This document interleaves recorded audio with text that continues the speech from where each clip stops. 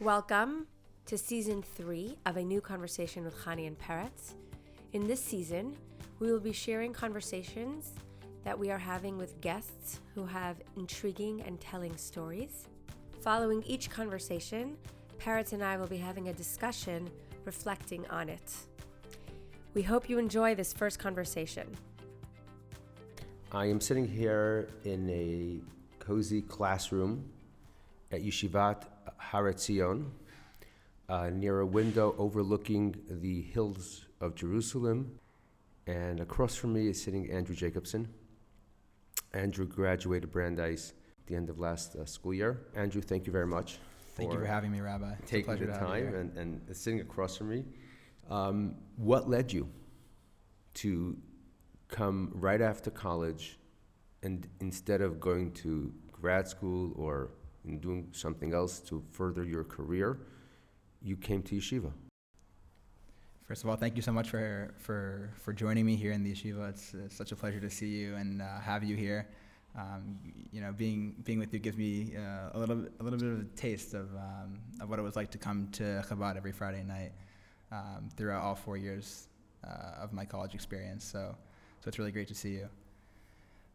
So the question of what brought me to yeshiva is one that takes me back a little bit to even before college. I was raised in a very Zionist family, one that was conservative, more or less traditional. We, for example, had Shabbat dinner Friday night, followed by a movie. We would sometimes go to shul on Shabbat, followed by an afternoon in the city, something to that effect. It was really in college when I first became aware of the richness of the textual tradition that Judaism is.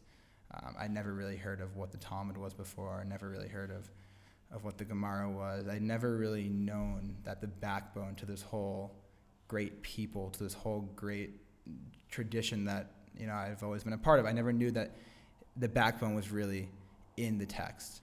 What brought me to yeshiva was my wanting to invest a year in my learning how to learn, really in gaining the skills to be able to access these texts for the rest of my life and to be that role model for my kids and for my grandkids and for my community. I find it a real privilege that I was born as a Jew, and with privileges come responsibilities. So the fact that I had the opportunity right after college, before being married, before having to provide for anybody else besides myself, it was a real privilege to be able to take this year and dedicate it really exclusively to gaining wisdom and to becoming closer to Hashem. And I really truly believe that this year will pay incredible dividends down the road in the knowledge that I'll have, the ability to learn, and the ability that I'll be able to teach to people in my life. Another huge reason I came to this particular yeshiva versus others was because of its reputation for questioning and being skeptical. I didn't want to be in a place where I felt I was going to be brainwashed, or where I was going to be, where questions were going to be discouraged. I didn't want to be taught in a black and white fashion. Every school will claim that questions are welcomed. That might be true. And yet at the same time, different yeshivas have different approaches to the value of secular knowledge, right? I knew this was going to be a place that valued knowledge. I won't say outside of Torah, but knowledge not directly related to Torah.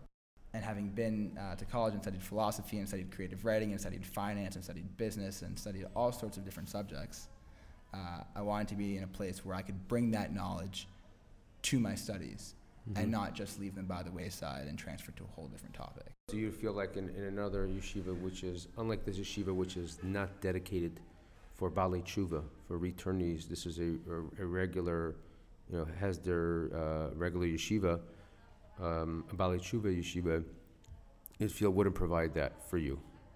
It's my understanding that a Balei Tshuva yeshiva, while it has incredible value for certain kinds of people, wouldn't have been right for me. I wanted to be in a place where there were people in the Beit Midrash that I could look to, as role models. I could look at this person and say, wow, that's amazing that he has all these traits. He has all these, he has all this wisdom. He has this kind of lifestyle that I look to and that I want to aspire to, and that I'm learn every day to reach. I deeply value my involvement in the secular world. I deeply value the movies that I watch and the music that I listen to, and I don't think that being here in Torah learning is a contradiction to that. It's my understanding that being in a more Haredi institution would have led me further away from my upbringing, which is not something I want to do. You're very conscious of that.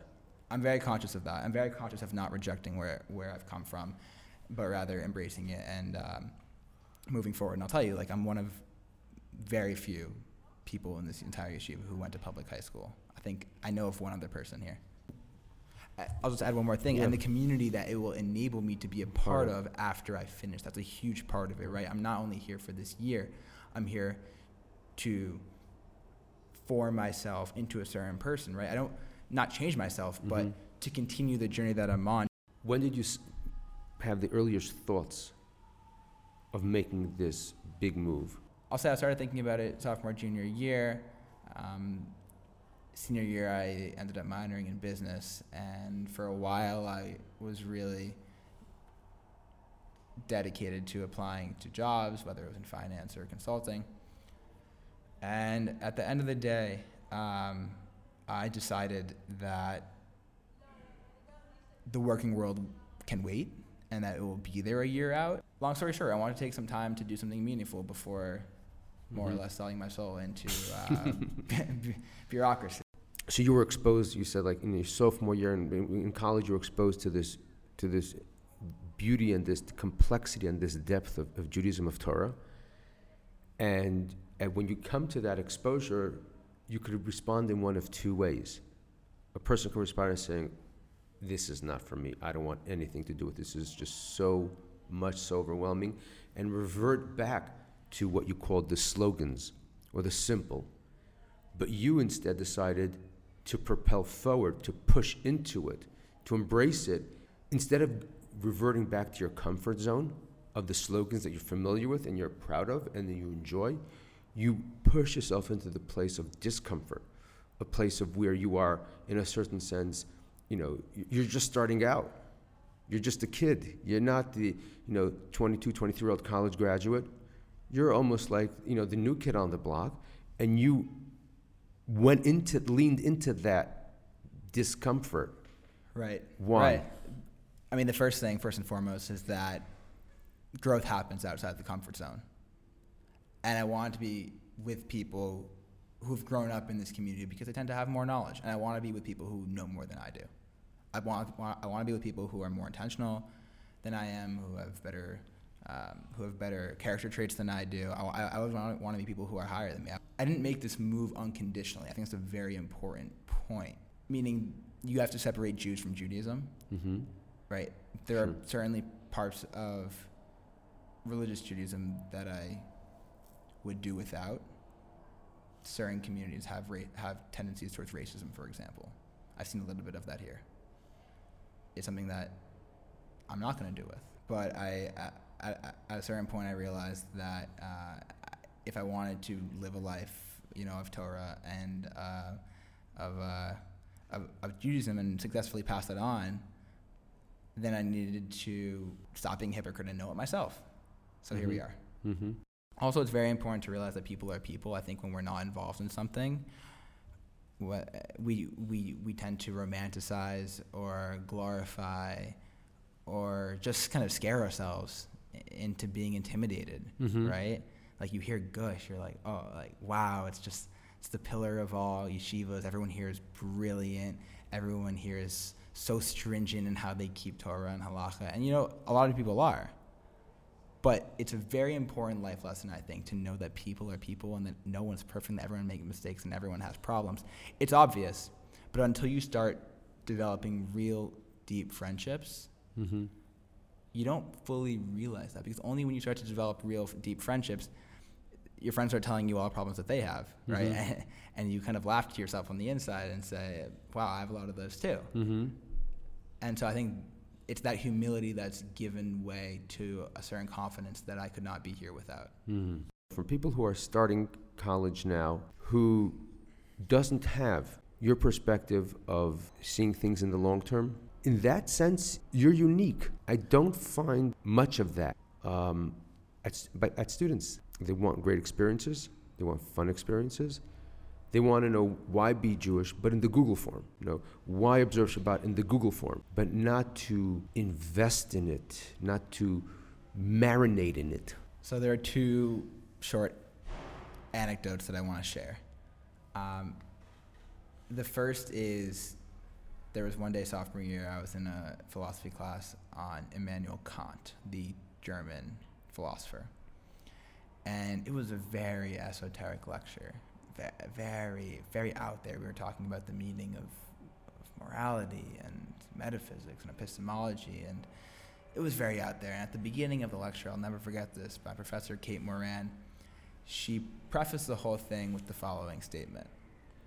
This is going to be very complicated. I just want you to take what you can, take what you want, and leave behind what you don't.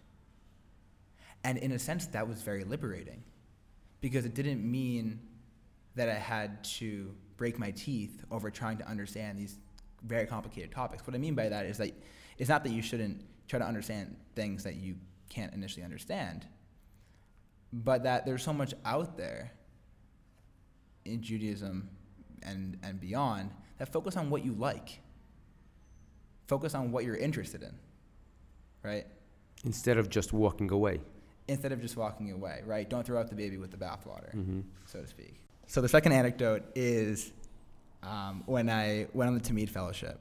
Stampede is a business-oriented Israel-type club on campus.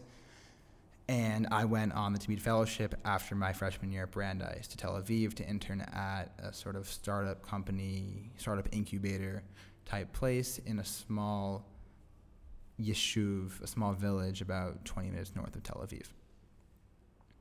And on the first day of this internship, it's a house with, in a suburban neighborhood with mango trees in the backyard. So on the first day of this internship, me and the other two interns, we were told to go to the backyard and pick up little rocks. Okay, and we were given markers, as if this was a kindergarten coloring activity, and told to write our names and color and design the rocks however we found fit. We were then told to walk back around to the front of the house, go to the front door, and open this little box at the bottom of the door that said the ego box, ego, E-G-O. And we were told to literally leave our ego at the door before we walked in. Trying to rid myself of my ego, which is impossible, right? But trying nonetheless, has, I think, opened up my mind to learning so much more and to being in these environments where I know much less than the average person, right? When I see my lack of knowledge not as a result of my lack of self-worth, but rather a lack of experience that I've had, through no fault of my own, then I'm much more open towards hearing new and different ideas. There's another word for that. Humility. Humility. But humility, and the way you're describing it, comes from a point of strength and self-confidence. You have the self-confidence to know that your shortcomings, whatever they may be, are not a description of your self-worth. And therefore, you're sufficiently confident to lean in and to grow. Yeah, I would agree entirely. Did you have any questions for me? I'm curious, Rabbi, if you've been at Brandeis now 18 years. Mm-hmm. Chai, congratulations, Mazal Tov. Thank you. What are one or two of the most important or significant trends that you've seen among students at Brandeis throughout your tenure there, for better or for worse? And, if it's for worse, then if you can maybe offer some advice. I mean, you're constantly seeing cycles of students, people coming in, people coming out, and you're seeing the ones that grow and you're seeing the ones that don't grow. So maybe you could say a thing or two about the ones who do grow, the ones who do come out successful. what do they have in common? So what our 18 years of experience provides us is more than seeing cycles of students coming over the course of these 18 years, is seeing students how they are 10 or 15 years down the line, as they are as spouses, as parents, as professionals. So we have that insight, which is, I consider, far more significant, far more valuable. So one of the trends that we're observing, and I've commented about it, and I've written about it as well, is that information is so easily and readily available. You want to know why observe Shabbat? Google it. You want to know why be Jewish? Google it. And there stops the connection with exploration. The desire need to invest in knowledge and learning is being lost, is decreasing. Also, the willingness to sacrifice for something has been decreasing, because sacrifice means a certain void, and we're constantly being stimulated. We don't know, we have difficulty being in a moment of silence, in a moment of pause, because we have a computer in our hand that gives us access to everybody we want or any entertainment that we want. So being alone and being in silence and being in a state of voidness is constantly being avoided. And it's within those moments of voidness, those moments of sacrifice, those moments of stepping back, that a lot of growth occurs, significant growth occurs. And that space of voidness, shrinking and shrinking and shrinking to the point that it almost doesn't exist. The repercussions of that in the long term are pretty significant. That's why I'm sitting here across from you and speaking to you, because you're very interesting. You're fascinating in that you are here because you've created spaces of void and sacrifice and emptiness, and you've pushed yourself into it. And that's why you're at this place over here. And what we're trying to do at Chabad is we're trying, almost like to pry it open, really push and create that space, create that ability for students to, first of all, acknowledge the value of giving, of sacrifice, of personal investment, for nothing in return, just for yourself. And with great difficulty, we're sort of going against the trend, going against the telem, the stream, as they call it here in Israel, so that there could be more people like you. Now, the reason this has happened is because you've been gifted with it. It's just who you were from, like you said, from high school.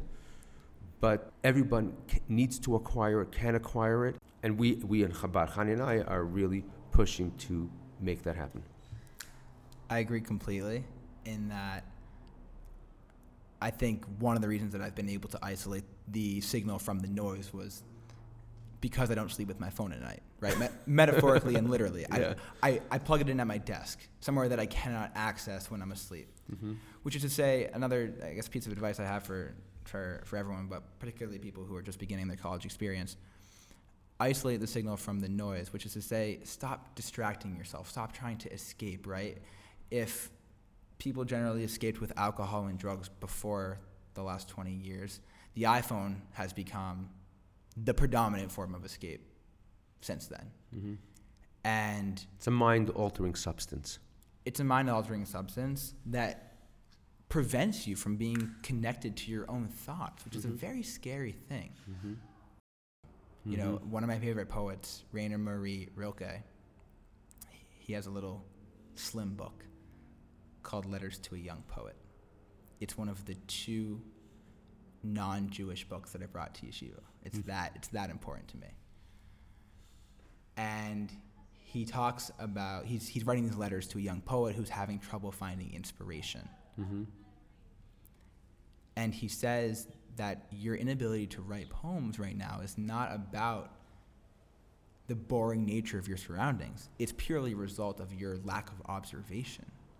He says even if you were in a jail cell, you should be able to write forever based off the memories that you've had from childhood, the relationships, the friendships, the places you've been. It's all right here. You just have to lean in and listen. not only is it all right there, I just want to add to that beautiful point you just shared, but everything outside is what has come to be known as fake news. It's not even real. In other words, it's not real insofar as your experience, as far as yours concerned.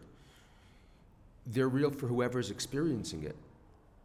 But for you, it's not, and it's almost, in a certain sense, it blinds you to what is real, and that's what you're experiencing. In a certain sense, when you have a bright light coming from the outside, it blinds you. Everything seems, in a certain sense, dark, and that's what's going on. In a certain sense, coming here to yeshiva, let's just bring it full circle, being in yeshiva is a place where you're just focused on listening, learning to yourself, and being in the presence of people who are doing it themselves as well to themselves. And that's what's inspiring and motivating. And nobody is lecturing to you. Everyone is lecturing to themselves. But their lecturing to themselves is what inspires you to lecture and listen to yourself. And you may overhear their conversation with themselves, but the conversation that you're hearing with themselves is a conversation that is not instructing you or even informing you what they have to say. It's informing you what you have to hear within yourself. And with that, you're gonna blossom here over the next year.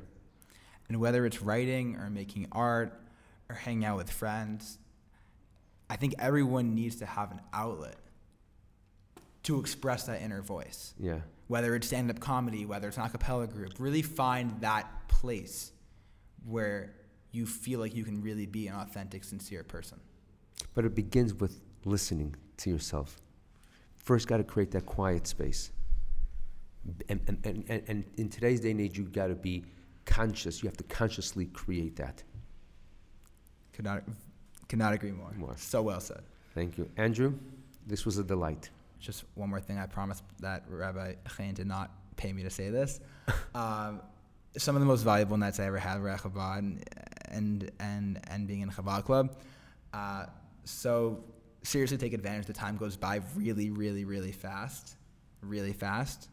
So soak up every second and spend as much time as you can with Paris and Chani and all the kids that are still left at home. Thank you, Andrew.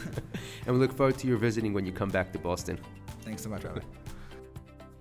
Thank you for listening. Please take a moment to rate and review A New Conversation with Chani and Peretz on your favorite listening app.